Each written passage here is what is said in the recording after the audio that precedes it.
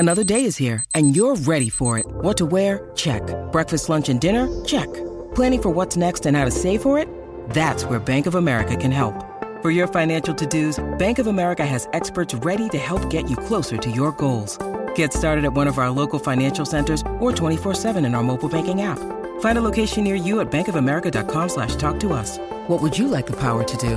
Mobile banking requires downloading the app and is only available for select devices. Message and data rates may apply. Bank of America N.A., member FDIC. When you need mealtime inspiration, it's worth shopping Kroger, where you'll find over 30,000 mouth-watering choices that excite your inner foodie. And no matter what tasty choice you make, you'll enjoy our everyday low prices, plus extra ways to save, like digital coupons worth over $600 each week. You can also save up to $1 off per gallon at the pump with fuel points. More savings and more inspiring flavors make shopping Kroger worth it every time. Kroger, fresh for everyone. Fuel restrictions apply. Hi, I'm Scott Chesworth, and welcome to the Ancient World. Episode 23, Captives of Babylon.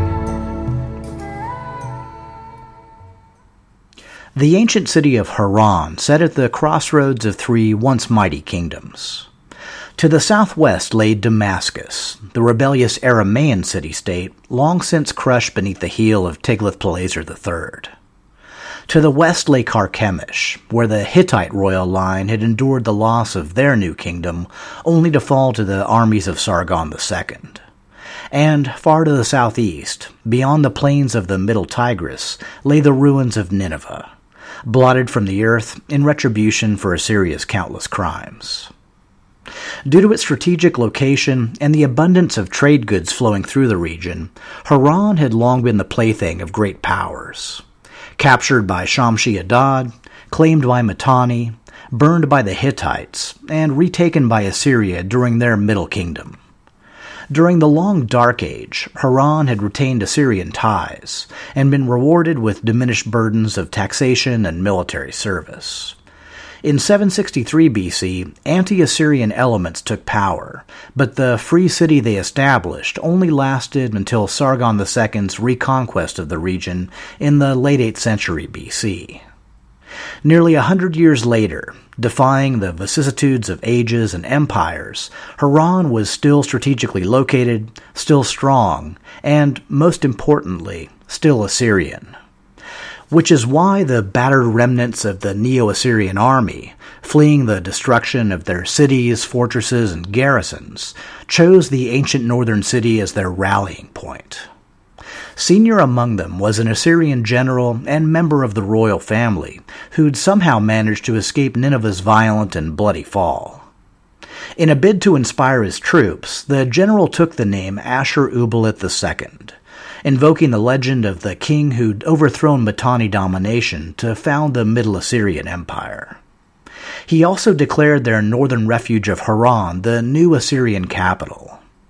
There may have even been some hope, among those gathered, of an eventual reconstitution of Assyrian power. Twice before, Assyria had been bested, with its dominion reduced to a single city, and twice it had re-emerged stronger than ever. Who was to say that this time would be any different? Even as he may have nursed such hopes among his troops, Ashur-uballit II likely had few illusions of his own. He'd seen the enemy face to face at Nineveh, and knew that the Babylonians and Medes would stop at nothing short of Assyria's total destruction. The only true hope was an alliance, and the only alliance equal to the task was the one Assyria had fostered with the powerful southern kingdom of Egypt. Over 50 years had passed since Psamtik I had been made pharaoh by Ashurbanipal, and over 40 since he declared Egypt independent. Although Psamtik had backed the losing side during the Assyrian Civil War, Elam had been Shamash-shum-ukin's most prominent supporter, and paid the commensurate price in blood and treasure. Neo-Assyria had emerged from years of conflict diminished, and with little appetite for launching a fresh war against Egypt, particularly against Psamtik's formidable army of Greek mercenaries. The ensuing stalemate had given the pharaoh the opportunity to concentrate his attention on domestic matters. Over the decades that followed, Psamtik oversaw a return to Egyptian stability and prosperity. While continuing to grant most favored nation status to both Anatolian and mainland Greeks, Psamtik also worked to reintegrate the Egyptian economy into that of the larger Mediterranean, which opened the country up to additional outside influences in the realms of both culture and trade. Conversely, Psamtik's reign also saw a great renaissance in local traditions, with many Egyptian art forms harkening back to the styles and techniques of the Middle and Old Kingdoms. The quality of reproduction was such that even today, it's often hard to tell if a given statue or relief is from Psamtik's era or something much, much older. It was only the growing power of the Chaldeans, Medes, and Scythians that drew Egypt's attention back to its Near Eastern frontier. As mentioned previously, Psamtik had been forced to forestall a Scythian invasion in 631 BC. 15 years later, Babylonian encroachments had driven the Assyrian king Sin-Sharishkun to formally seek a military alliance. This wasn't as much of a reach as it might sound. After all, Psamtik did have the Assyrians to thank for both driving the Cushites from Egypt and installing him on the throne. But it's more likely that the pharaoh relied less on sentiment and more on cold military calculus. If Assyria were to fall, how long before the Babylonians and Medes set their sights on the conquest of Egypt? They had to be stopped, now, before they formed their own alliance and... Wait, they just did? Well, damn. It's unclear what aid, if any, the Egyptians were able to render the Assyrians during the short span between the formation of the Babylonian-Median alliance and the destruction of Nineveh. But in 612 BC, as Ashur-uballit rallied remaining Neo-Assyrian forces at Haran, he received a rare and welcome sight. A large body of Egyptian soldiers dispatched by Psamtik I and tasked with helping the Assyrians hold their new northern capital. It wasn't long before joint Babylonian-Median forces arrived at the gates of Haran and settled in to besiege the city. It's not clear whether Nabopolassar or Cyaxares accompanied their armies or delegated mop-up operations to their subordinates while they concentrated on securing other recently won territories. Either way, the defenders of Haran, under the able command of Ashur-uballit II, managed to hold out for the next several years, much longer than Nineveh had lasted under similar circumstances. However, in 609 BC, the city finally fell. Haran's capture was apparently less sudden, less overwhelming, and less devastating than Nineveh's had been, and much of the Assyrian army, including Ashur-uballit II, managed to escape in the general confusion and take refuge beyond the Euphrates. By the time word of Haran's fall reached the royal palace at Sais, a new pharaoh sat on the Egyptian throne. After 54 years of rule, Psamtik I had finally died, and been succeeded by his son, Necho II, in 610 BC. His father must have impressed upon him that Egypt's future was linked with Assyria's survival, because, upon hearing the fate of Haran, the new pharaoh immediately set off northward at the head of a large army of Greek mercenaries. Following in the footsteps of his New Kingdom forebears, Necho's forces marched along the well-trod ways of Horus, with the Egyptian fleet tracking their progress along the coast.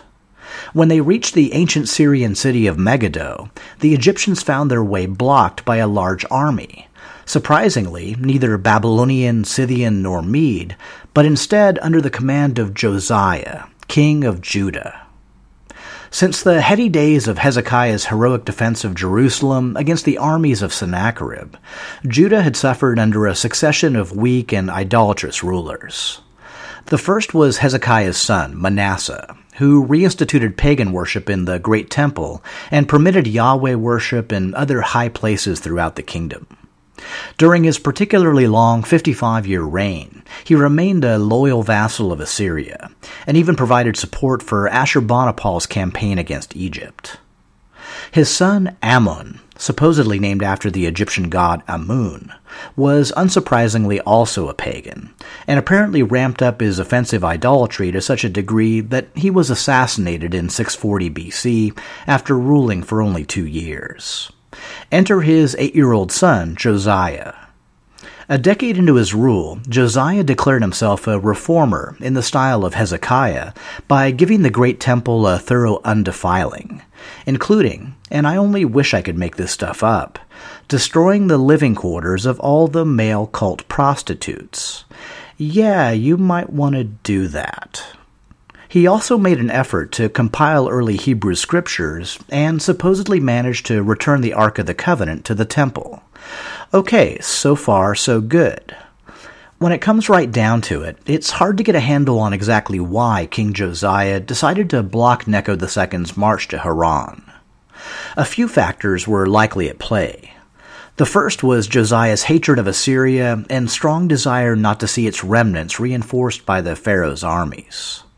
The second was the possibility of a secret military alliance recently forged between Judah and Babylonia. The third, and possibly most important factor, was Josiah's belief that in the aftermath of Psamtik's passing, Egypt would be weak. Even back in Hezekiah's time, the Judean king had denigrated Cushite Egypt as a broken reed. If that was true back then how could a mere Assyrian-installed puppet pharaoh, leading a ragtag band of foreign mercenaries, hope to overcome the armies of Yahweh on their own soil? Yeah, well, except that's pretty much exactly what happened. After a short and brutal conflict, the Judean army was defeated and King Josiah lay dead on the field, slain by Egyptian archers. With no time to capitalize upon his victory, Necho II merely pressed on northward, eventually joining up with Ashur-uballit at Carchemish, just west of the Euphrates. In 608 BC, the combined armies crossed the Euphrates, making Necho, incidentally, the first pharaoh to do so since Thutmose III, over 800 years earlier, and launched a joint assault to retake Haran from the Babylonians and Medes. I'm not going to sugarcoat this one. They failed. They failed spectacularly. They failed to such an extent that Ashur-uballit's name forever disappears from the history books. It wasn't exactly the end of Assyria, but you could certainly see it from there. Necho II survived the battle and retreated with his army back to Jerusalem. After Josiah's death, the Judeans had chosen his son, Jehoahaz, as their king. In a vengeful mood, Necho deposed Jehoahaz in favor of his older brother, Jehoiakim, and extorted almost 100 tons of silver from the kingdom. Jehoahaz was carted off with Necho's army and would eventually die in exile in Egypt. After the second defeat at Haran, the last Egyptian-Assyrian stronghold in Syria was the ancient city of Carchemish. Necho II soon returned there with his remaining forces and began challenging Nabopolassar's control over a number of key Syrian cities.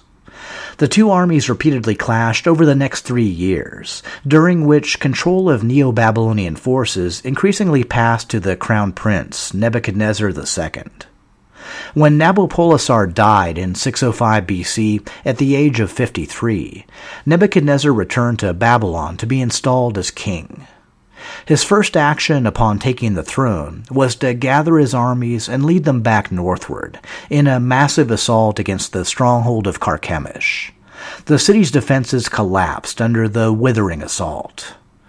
In the battle's aftermath, the final Assyrian holdouts were captured and executed, and Assyria ceased to exist as a regional entity.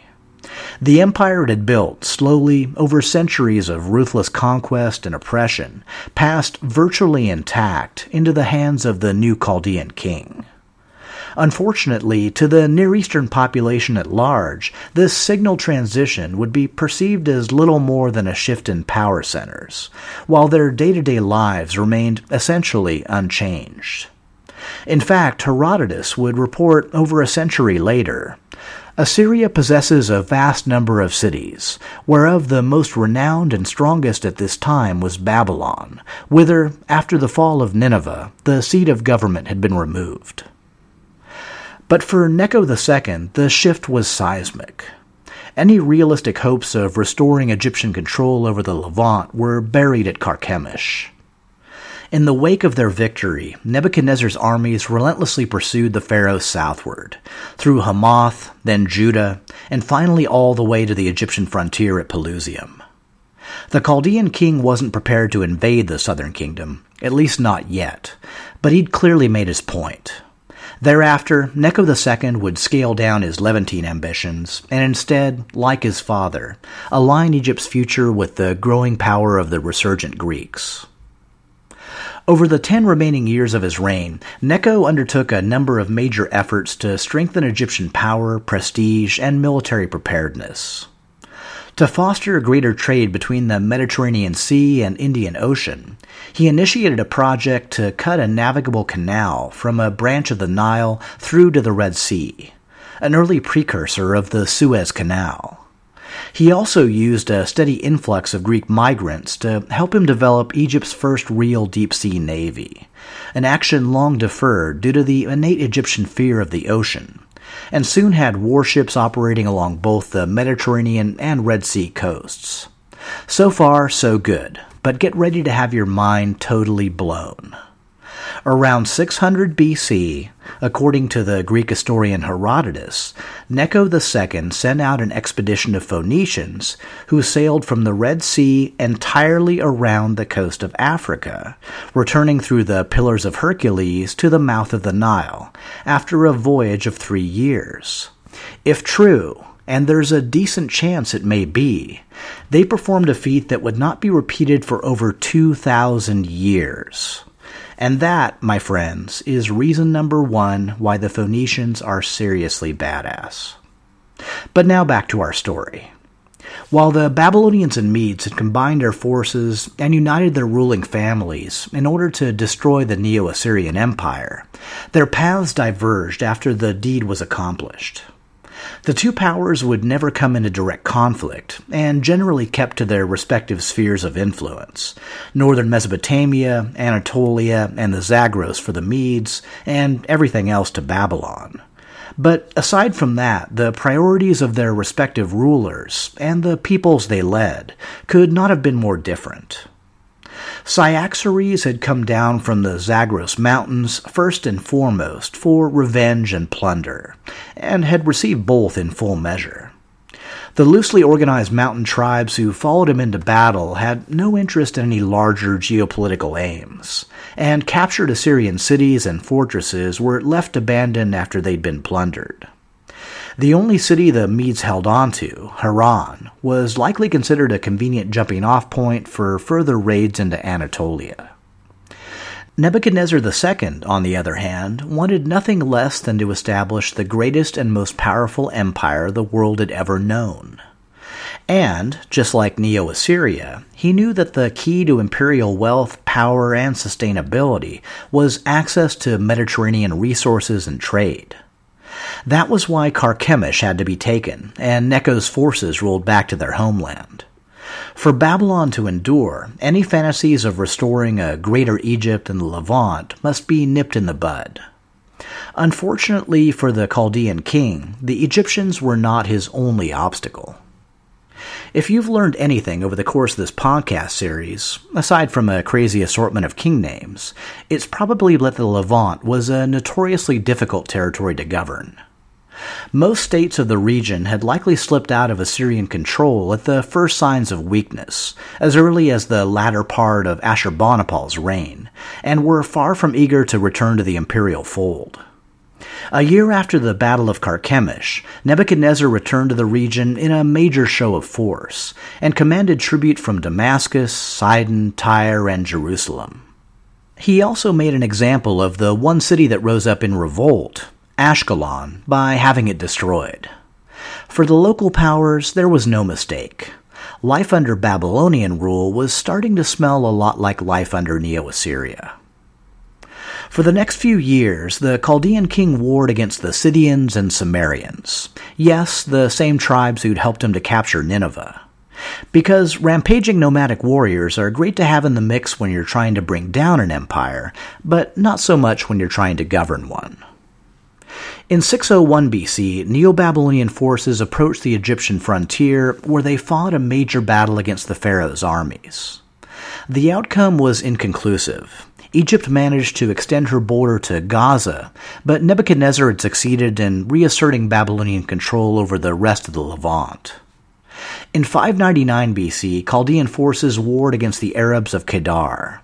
In 597 BC, it was back to the Levant yet again, this time to deal with a rebellion in Judah. After the taking of Carchemish, the newly installed Judean king, Jehoiakim, had prudently switched his allegiance from Necho, who'd installed him, to Nebuchadnezzar. Then, in 598 BC, against the express wishes of his most prominent buzzkill prophet, Jeremiah, Jehoiakim decided to declare for Egypt again and stop paying tribute to Babylon. After all, Hezekiah had defied Assyria back in the day, and things had worked out okay for him, right? Can I get an amen? Anyone? Nebuchadnezzar's armies had hardly arrived at the gates of Jerusalem before the Judean king just up and died, or was killed. It all gets a bit confusing. Surprisingly, throwing the dead king's body out over the wall was not enough to appease the Chaldeans, but, nice try. With Neo-Babylonian forces now besieging the city, Jehoiakim's son, Jeconiah, was declared king. He was either 8 or 18 at the time. Again, confusing. But I guess 10 years probably doesn't make much of a difference when you're staring down the most powerful army in the Near East. It may not surprise you too much to hear that 3 months later, on March 16, 597 BC, Jerusalem fell to the forces of Nebuchadnezzar. In a fairly mild response from a Near Eastern conqueror, Nebuchadnezzar settled for hauling off Jeconiah, the rest of the royal family, and 3,000 other prominent citizens to Babylon, with the intention of assimilating them all into Babylonian society. In his place, he installed Jeconiah's uncle, the 21-year-old Zedekiah, as king of Judah, and tasked him with resuming the kingdom's regular tribute payments. 2 years later, in 595 BC, the pharaoh Necho II of Egypt died, and was succeeded by his son Psamtik II, who would pack a lot of activity into his short 6-year reign. In 592 BC, Psamtik led Egyptian forces into Nubia, marching as far as the Third Cataract and sacking the Kushite capital of Napata.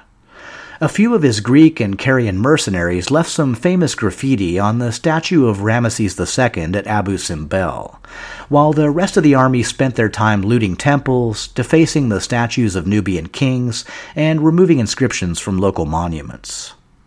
The Egyptian military foray prompted the Nubians to relocate their capital southward to Meroe, between the 5th and 6th cataracts of the Nile. The Meroe civilization they'd build there, beyond the reach of Egyptian interference, would eventually become a major ironworking center in tropical Africa, and would grow rich and powerful through trade as well as large local deposits of gold. The following year, in apparent coordination, Psamtik II led Egyptian forces into the Levant, while King Zedekiah of Judah, you guessed it, declared independence from Babylonia. At this fresh provocation, Nebuchadnezzar seemed to have finally decided that minor acts of assimilation just weren't going to cut it, and maybe, just maybe, there was something to be said for the more straightforward Neo-Assyrian approach. In 589 BC, Neo-Babylonian forces again surrounded Jerusalem. This same year, Psamtik unexpectedly died and was succeeded by his son Apries. The new pharaoh sent an army to break the siege of Jerusalem, but it was easily crushed by Neo-Babylonian forces, a demoralizing blow that led to mutiny in at least one Egyptian garrison. With the Egyptian defeat, the Judeans saw their hopes quickly fading. But perhaps anticipating a more severe outcome this time around, they also redoubled their efforts to hold the capital. The Bible records that during the siege, every worst woe befell the city, which drank the cup of God's fury to the dregs. In the end, Jerusalem managed to resist for 18 months before it finally fell to Nebuchadnezzar's armies. Zedekiah and his followers attempted escape, but were captured on the plains of Jericho. The Bible records that they took the king and brought him up to the king of Babylon at Riblah, in the land of Hamath, and he pronounced judgment on him. Then the king of Babylon killed the sons of Zedekiah before his eyes, and he killed all the princes of Judah in Riblah. He also put out the eyes of Zedekiah, and the king of Babylon bound him in bronze fetters, took him to Babylon, and put him in prison till the day of his death. The city itself was looted, burned, its walls broken, and Solomon's temple razed to the ground. Thousands of Hebrews were deported en masse to Babylon, while others fled to the relative safety of Egypt. Judah was converted into a Neo-Babylonian province, and Nebuchadnezzar installed a puppet governor along with a local military garrison to keep order. This was the famous Babylonian captivity of the Hebrews. It was also the primary reason that their later influential scriptures portrayed Babylon as a den of luxurious decadence and unnatural vice. In reality, Babylon was no more or less deserving of that reputation than any other major Near Eastern city of the age. Still, the whole affair was executed with a casual brutality that would have made the Neo-Assyrians proud, and once again put the region on notice that, in terms of reprisals for disobedience, the new boss had much in common with the old boss. For notoriously independent Phoenicia, this was very unwelcome news. The proximity of the Chaldean army had prompted Tyrian tribute to Nebuchadnezzar back in 604 BC, but by 585 BC, under their latest king Ithobaal III, they had apparently decided that enough was enough, and entered into rebellion against Babylonia. Like I mentioned earlier, this was the last thing Nebuchadnezzar could afford. In response, the Chaldean king maintained a near 13-year siege of the city, one of the longest recorded in the ancient world.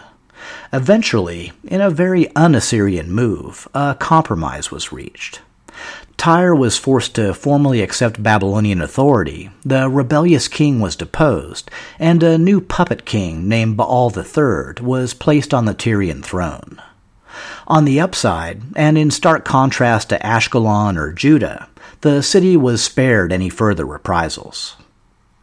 By 572 BC, Nebuchadnezzar II was in full control of southern Mesopotamia, Syria, the Levant, northern Arabia, and parts of Anatolia.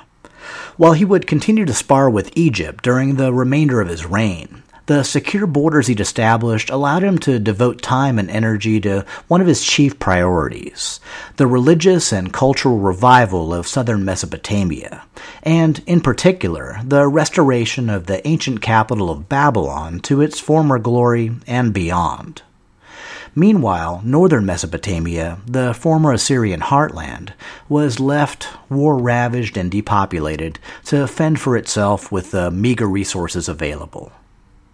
Farther north, Cyaxares, leader of the Medes, had also turned upon a former ally and engaged in a systematic conquest of the lands of Urartu. Between 600 and 585 BC, no less than 3 Urartian kings fell to Median arms. With the death of the last ruler, Rusa IV, in 585 BC, the Urartian kingdom, former rival of the Neo-Assyrian Empire, joined its old enemy in passing from the earth and into the realm of legend.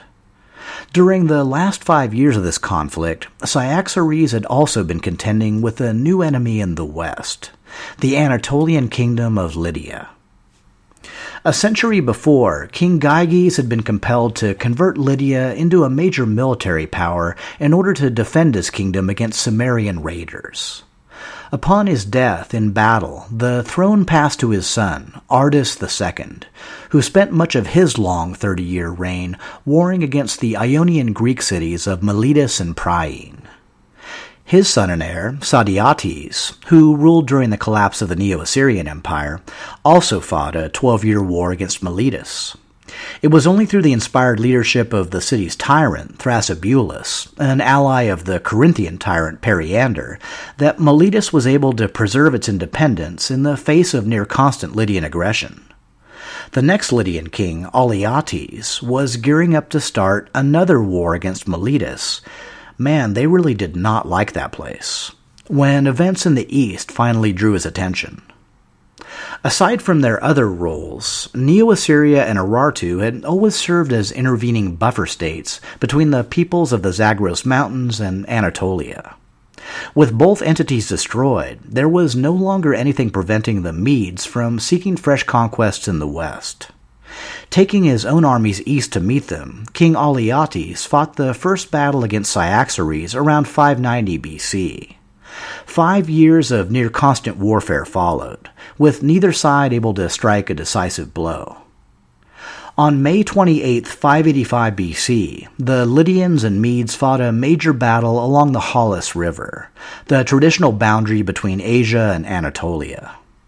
As in most of their previous conflicts, the two armies were evenly matched, and neither Alyattes nor Cyaxares could gain the advantage. Suddenly, the sky above the battlefield was darkened by a total solar eclipse, which seemed, to all parties, like a pretty good excuse to call it a day. In a surprise move, King Nebuchadnezzar II was summoned from Babylon to help broker a peace. I'm not sure he could be considered an impartial arbiter, since Cyaxares was, well, his father-in-law, and had also just helped him destroy the Neo-Assyrian Empire. But surprisingly, his proposed solution, establishing the Halys River as their common frontier, met with agreement from both sides. Of course, the Chaldean king also wanted some minor payment for his services, and took it in the form of the Anatolian kingdom of Cilicia, which he occupied and fortified as a buffer state, just in case things ever went sideways up north. Shortly after the battle, King Cyaxares of Media died, and was succeeded by his son Astyages. Along with being Nebuchadnezzar's brother-in-law, you might know Astyages as the maternal grandfather of Cyrus the Great. So yes, the Persians are very much in the on-deck circle. And as part of the earlier peace treaty, Astyages had been married to Arienis, daughter of King Alyattes of Lydia, and sister of the future king Croesus, as in rich as. Yes, the names, they're all starting to sound a little more familiar. So let's leave things in a rare happy place this week, with everyone married to everyone else and no one trying to kill one another. Soon they'll all be trading snippy correspondence and demanding lavish gifts for their new palaces. Good times. Next episode, I want to focus on other aspects of the major civilizations of the early 6th century BC. I want to cover Nebuchadnezzar's Babylonian renovations, the monumental construction projects of the 26th dynasty pharaohs, the spread of Zoroastrianism throughout Media, the super influential monetary innovations of the Lydians, and the equally super influential philosophical innovations of their neighbors, the Ionian Greeks.